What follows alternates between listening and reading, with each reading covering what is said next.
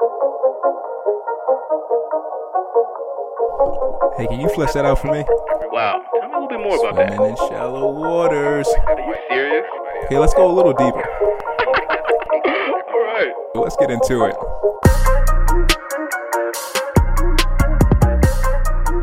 Welcome back, everybody. Welcome to the Listen to Speak podcast. We are here for part 2 with my guest, Joy Donnell. Last episode, we really got into it. We went heavy. We went pretty deep. And so it's like, there's not enough space for one episode. So please welcome back, Joy Donnell. How is it going, Joy? Oh, wonderful. Wonderful. Let me tell you something. The synergy has been amazing since we've been on here. And you have been dropping so many gems and nuggets and getting guests to think beyond the surface, beyond what we've heard, what we've known, what we believed about ourselves. And so I want to talk a little bit about that, especially from a mental health standpoint. And you've delved so much. I think we've dwelt really in the mind and in the heart and in the soul of matters. And so I feel like you're hitting every cylinder. But I do want to talk about just the narrative, because I noticed that in Beyond Brand, you talk a lot about changing narratives.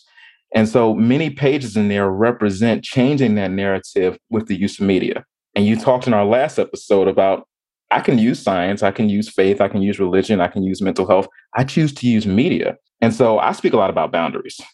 What was the Kairos moment, that cataclysmic moment that caused you to draw the boundary line and step into going against the grain? I know you talked about our last episode as a little girl seeing that sight on the lawn, but I know there are other moments throughout life that says, you know what? This is the straw that has broke the camel's back. You willing to go there for the audience? You know, I feel like it was more like the last straw that broke the camel's back. Like it was the cumulative effect of things over time, right?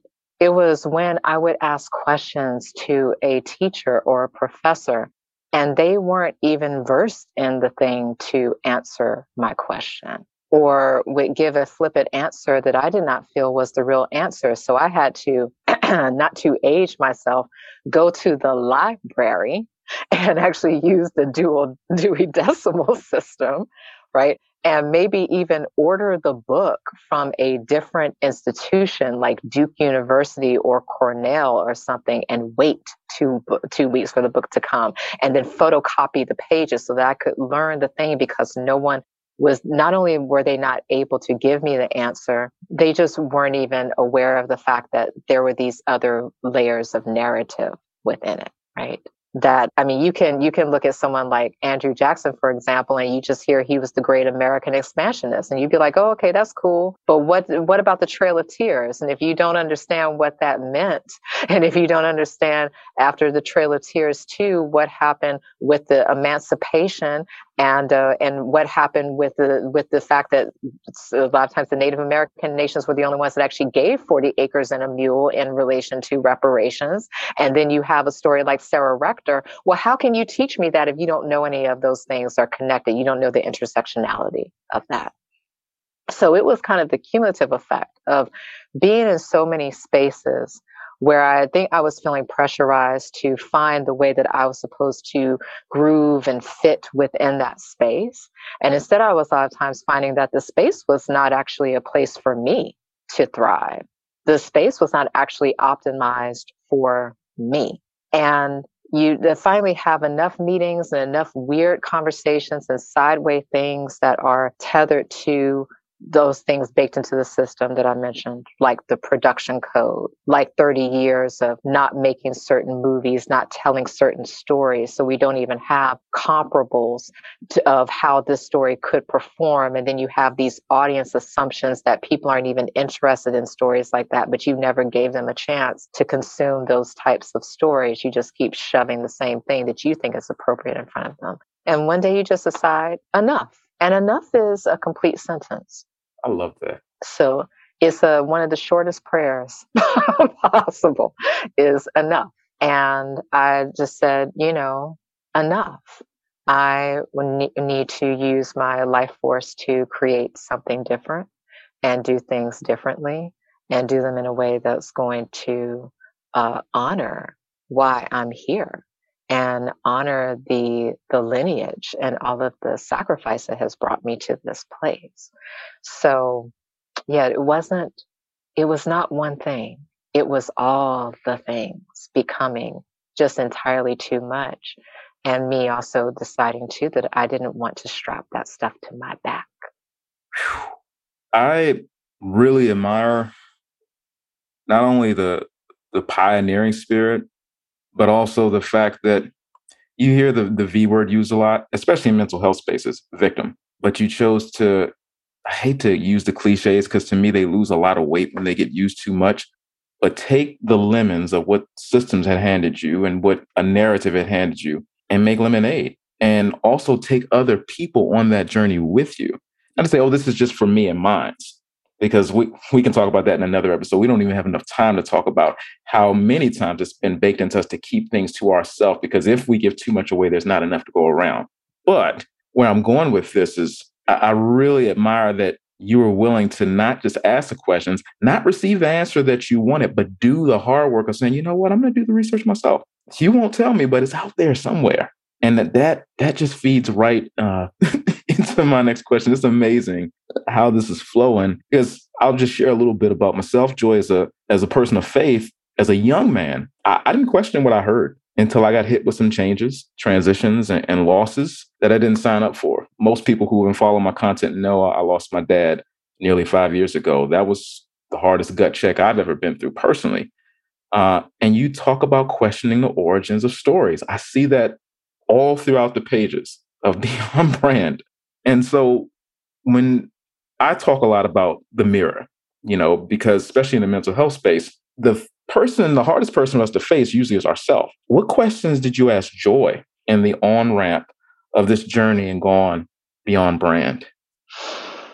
I hit one of those walls that I talked about before. Mm-hmm. And I hit it physically, which I had never experienced. It had not occurred to me that I could do something like burn my thyroid out. That I didn't know that was a thing, right? Like I knew that I had a thyroid, but it never occurred to me that being team no sleep could do things like mess your thyroid up. They didn't put that in the brochure of team no sleep, right? So I was really in love with my lifestyle. Everything was looking great on paper. And, I'm living in LA. I'm in Hollywood. I'm out all the time. I'm constantly working. One time I worked so hard. I was working so much that I fainted at a party that I had put together. And as I was being carried out from the party, I actually heard people being like, oh my God, Joy is amazing. She worked so hard that she literally fainted. She's amazing. And I got offered even more work because it was like, wow, she just will push whatever limits to get the thing done. Mm.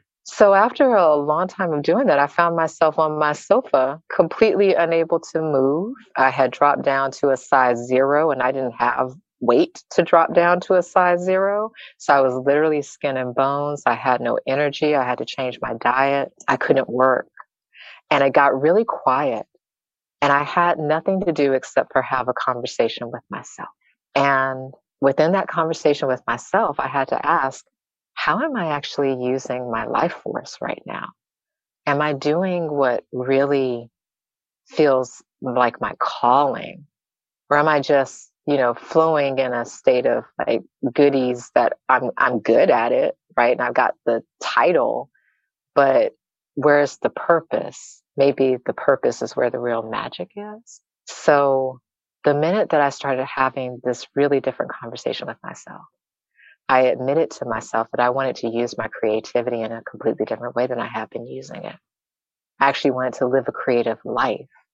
And I wanted to tap into my creativity as part of my self-care, my healing, the healing properties of that for me, because I am a questioner, because I am a storyteller, because I am a conversationalist, because I do love to deepen my wisdom through also deepening my empathy and my compassion, because I think that you can't really have wisdom expand without your empathy and your compassion expanding. I wanted to get into the thickness of life and come back with the stories that needed to be told. And I wanted to take a lot of the grief that I had experienced, which is just another form of love, right? It's love with nowhere to go, and turn that into something that would be helpful in relation to stories. And the minute that I admitted that that's how I wanted to use my creativity, everything started changing. Everything started changing. I even ended up getting invited like 2 days later to this event in Malibu with this woman named Kathy. My friend, Lawrence Charles, was just like, Joy, you have to come meet Kathy. I can't believe you don't know Kathy. I've been telling Kathy about you, and you would need to know each other, and come to Malibu on Sunday and meet Kathy. I didn't even ask Kathy who, Kathy what, Malibu where. I just got the address. And as sick as I was, I went and I walked in. I discovered that this woman, Kathy Eldon, had created this place called Creative Visions, which was a haven for creative activists. If you wanted to use your creativity in a different way, she actually coined the term. She actually trademarked the term creative activist. I almost started crying because I realized I had been looking for her since I was 19 years old. I had been looking for this kind of vocabulary, and I couldn't find it. So I did a lot of other things because I didn't have the language for it. And the moment that I met her and I saw Creative Visions, I said, this was the language I was looking for. And then it allowed me to go even deeper into what I wanted to do and how I wanted to do it, right? It changed everything. It changed the way I was talking about it, the way that I was walking it, the way that I was thinking about it, the way that I embodied it, the way that I would go back to it during those times when I really needed to be able to ground myself in something. And it's given me now this place where, well, I mean, for lack of a better way to say it, I realize that I can look constantly into the deepest places of my despair and come back with something beautiful. And that right there feels like magic. It feels like grace. It feels like divinity. It is absolutely amazing to be able to keep journeying into these things and not feeling like I have to constantly, avert my eyes and stare into the light because the light is the only place where the answers are, but actually allow my eyes to adjust to the darker places, to the deeper places, and not fear them, but embrace the possibility of what will be uncovered going into those places of uncertainty, embracing that fear and coming back with something beautiful. And that's why I say question the origin of the stories, because that is what you are supposed to do as a storyteller. If you are being entrusted to tell stories to others, you have to dig into why you know the story that you know the way that you know it. Do you know that story because it's been well funded? Because a lot of the stories that you know, they got economy around it. The story that you don't know is the story that has been snuffed out economically. So if you actually start to dig, you realize that there's a whole richness of story. And if you really believe in interconnectivity, then you have to believe in intersectionality, because intersectionality is interconnectivity. The more interconnected we become, the more we understand that each of us have had this really amazing, unique journey. And all of these journeys are epic. Every human story is worthy of being storied. And it just, again, deepens your empathy and your compassion, because your wisdom is deepening, because you keep seeing more of the complexity of the human experience. And you start to realize that the simplicity is within the complexity, that the complexity is our human advantage, that the more that we understand all these different ways that we go about being alive, the better solutions we will get about how to keep being alive, not just now, but into the future, and build more environments of well-being and thriving for us collectively as humans. And that is our creative task. That is, I think, our psycho-spiritual task. That is our life task right now and into the future. If we're not existing to make sure, to do our best to make sure that things are better for most of us, as many of us as possible, then what are we actually doing?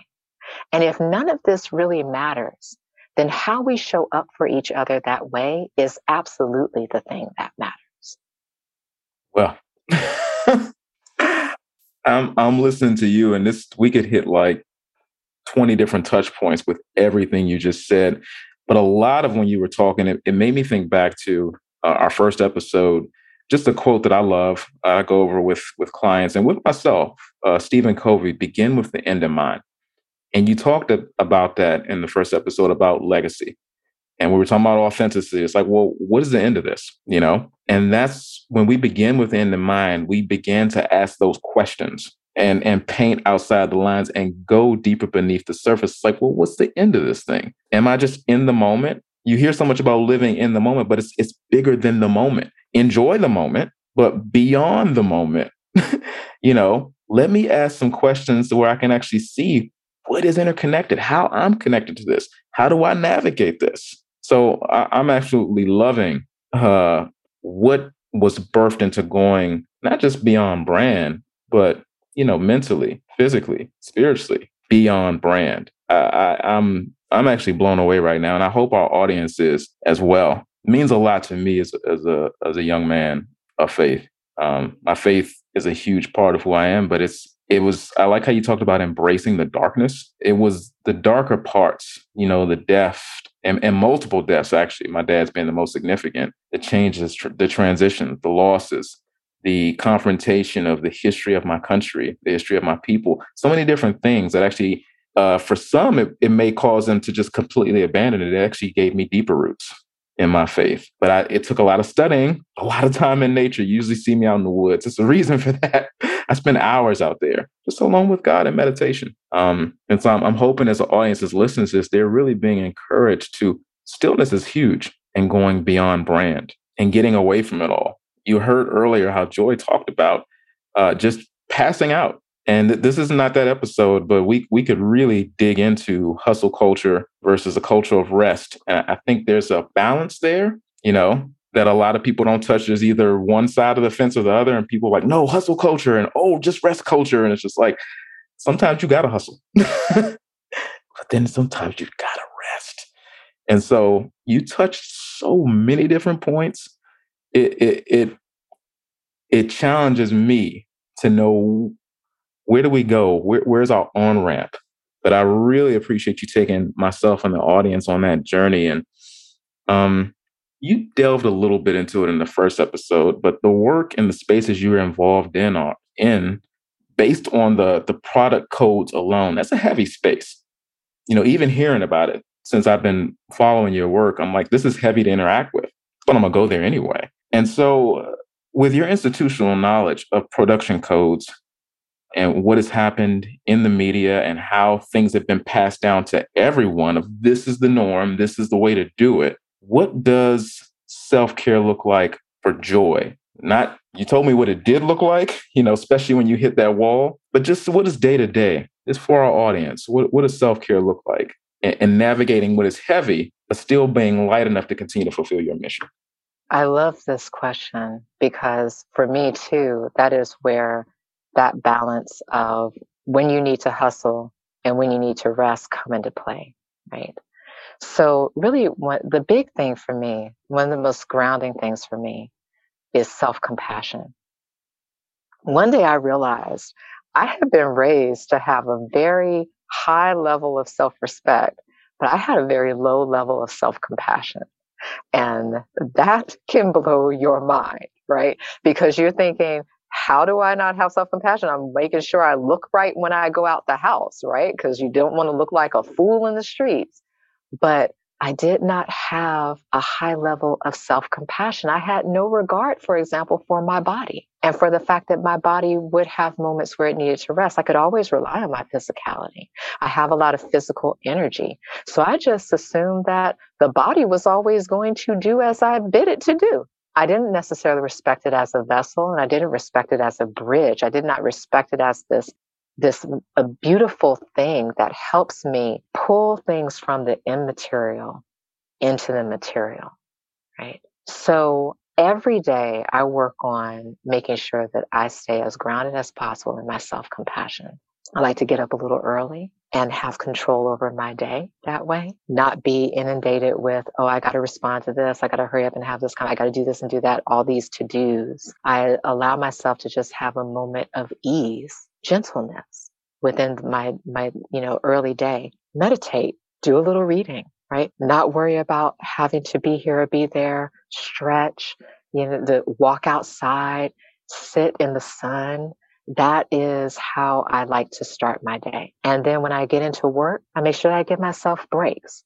I'm now a lot more cognizant of when I have been staring into the screen for too long, sitting for too long, and not allowing my body to get up and stretch and move around, right? I keep going back to what my body needs to keep being the vessel that allows me to do the work and not get so empty, not get so drained that I can't show up for myself, let alone anyone else. When I get sleepy, I pay attention to that and be like, okay, 3 days of just have about 4.5, 5 hours of sleep 3 days in a row. And that was okay for a little bit, but now I need to actually rest. I got to bring in some naps. I got to go ahead and do that. I got to do what I need to do so that I replenish that part of myself, because I don't want to keep going and exhausting myself to the point where I just lose all sense of this body again as my companion and as my home. This body is with me to do the work. And, we get so encouraged to just go, go, go, go, go. Go until you can't go anymore. You'll sleep when you're dead.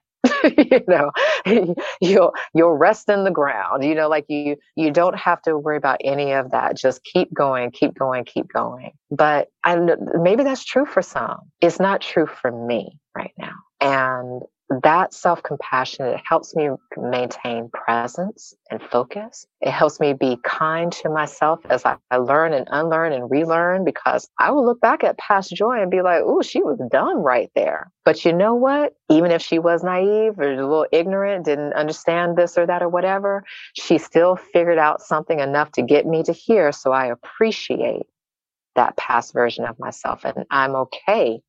I forgive her. I'm with her. She didn't need to know what she didn't know then. I know it now. And so now that I know it, I can do something with this knowledge. And I look at future self not as this future joy that will one day be worthy of this or be able to be happy this way. I'm showing up right now the way that I need to, so that future joy will be able to keep thriving the way that future joy is going to be able to thrive. And that self-compassion helps me stay open to that potential too. I don't know what's going to happen all the time. Certainty is an illusion. We all thought we were, with everybody say 2020 is going to be my year. 2020 vision. 2020 is going to be my year, right? And then we went through a 2-year pandemic. We didn't see that coming. We don't know what's actually going to happen. We just trick ourselves into believing it. And self-compassion, that is a constant touch point for me that I try to nourish over and over again, every day, as much as I can, because that is going to help me keep finding ways back to myself in those moments of stress, or even in those moments where I'm just convinced I'm doing great and can't no one touch me. Self-compassion still plays a role in making sure that I come back to me. Wow. Joy, there's so many people in the audience who need to hear that. The host needs to hear that, even as a counselor. If you've interacted with my content, I don't purport to be a perfect counselor. Just the paces ahead of my clients, and we're going on the journey together. Because from a media standpoint, the narrative is that, that past self is all bad because they didn't know it all. But like you just said, they knew enough. There was a knowledge enough to get you to this point, and not so much looking to the future self to be this completed, perfect person. I often say, as a person of faith, it's a journey of sanctification. You're just not going to have it all right this side of eternity. That's an unreality. We hear the word perfection as a fallacy. And so you just bottle all of that up in everything that you said. And I really, really appreciate what you do to stay grounded, but you also acknowledge that this is what works for me. There's some people under the sound of our voices, maybe at that stage of life where they just they can burn the candle at ends that don't even exist. I myself, as someone who is cough, almost 40, nearing that stage, I can't do that anymore. I'm not in my 20s. I can't do the whole insomniac thing. It doesn't work for me. And so knowing the season of my life, and from what I'm hearing from you, it sounds like you're in season and it's blessing you. It's also blessing me, but it's blessing many others. So I'm just blown away by the wealth of knowledge you shared with us. As we're closing, we have a pretty broad audience here. We got Christians, Muslims, atheists, Jews, Buddhist, Hindu, whatever, professionals, millennials. Is a question I do want to ask just based on what you have shared for our guest.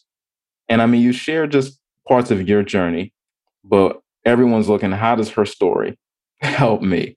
How can your average, and there's nothing average about anyone. So I struggle with using that word because we're all extraordinary. But how can the person who is not in the media eye and so much looking at the Instagram and looking at someone else's journey for themselves, how do they go beyond brand? What are just some practical, applicable, a few, I don't want to say steps, but practices that help a person go beyond brand? Oh, that's a beautiful question. I don't think anyone's asked me that like that before. You know, media, it has become a basic human need at this point, right? Mm-hmm. I mean, we might not talk about it that way, but again, like if you're looking for water and the information is right there on your phone and you can't access it, you might die of thirst. It's like, so we have a hard time really knowing how to navigate all of this chaos without media, right? If you're in the world, if you're not living off the grid, you got to be tapped in some sort of way. And now we have these ways of being a part of the media, making media, distributing media, because we've got social media and these phones that allow us to take photos and video whenever we want and post it and share it. So there is a lot of pressure around us to show up within the media space. If you're an entrepreneur, for example, where's your content? You got to have your content. What's going on with your content? Did you make your content this week? My goodness, it's a whole other level of stress, right? So I think one of the first things that has to happen is that before you just go diving into, okay, I'm just going to use media any which kind of way, you really need to be grounded in the three things that are the most important to you. Like, what are your three core beliefs, principles, the ideologies, however you name it, core philosophies? What are the three things you believe conviction wise are necessary in order for you to be alive? And when I say conviction, I do mean that if you are confronted with opposition about it, will you change it? If you change it, then it's not a conviction, right? It's like if in the face of opposition, you still stick with it. It is something that is so strong to you that you will lay a lot of things on the line for it. That is a conviction. You get to the truth of your three core convictions. And then those three things are going to start to tell you how you need to be interacting with people through media. Because all of the things that you create need to be tethered to those three core beliefs. And where those core beliefs line up with like what people are looking for in relation to those beliefs, that's where right there in the middle, if you think about it like a Venn diagram, that's where your audience is. That's where your community is. That's where your benevolent collaborators are. That's where your opportunity for growth is. So you got to be grounded in those three things. And that is a matter of you getting really present with yourself and just remembering that presence is greater than perfection. So you need to get present with yourself. What is it that you believe right now? What are those three core things? And it's okay if they change, okay? Because as you get older and you experience more life and you keep growing, you might get rid of one, bring in something else, get rid of two, get rid of 1.5, morph them and edit them. They don't have to be dogma. You can keep rewriting them as you need to, but you've got to stay tapped into those three core things. And that is the vigor of your message. That is what you basically take a look at. What is the perception of these things? How have we been taught to think about them? What are the narratives we've been given around those things? And then you shake up that perception with your perspective. And boom, there's your energy. Folks, I hope you've been taking notes during this podcast. Class has been in session for both of these episodes, and Joy has broken down just some practical and applicable ways that we all can go beyond brand. And if you sense that after hearing this that you are off brand, I want to encourage you, if she's available, to reach out to Joy. Obviously, if you need counseling, you know where to find me. But I'm just blown away by how many nuggets have been distributed during this episode here.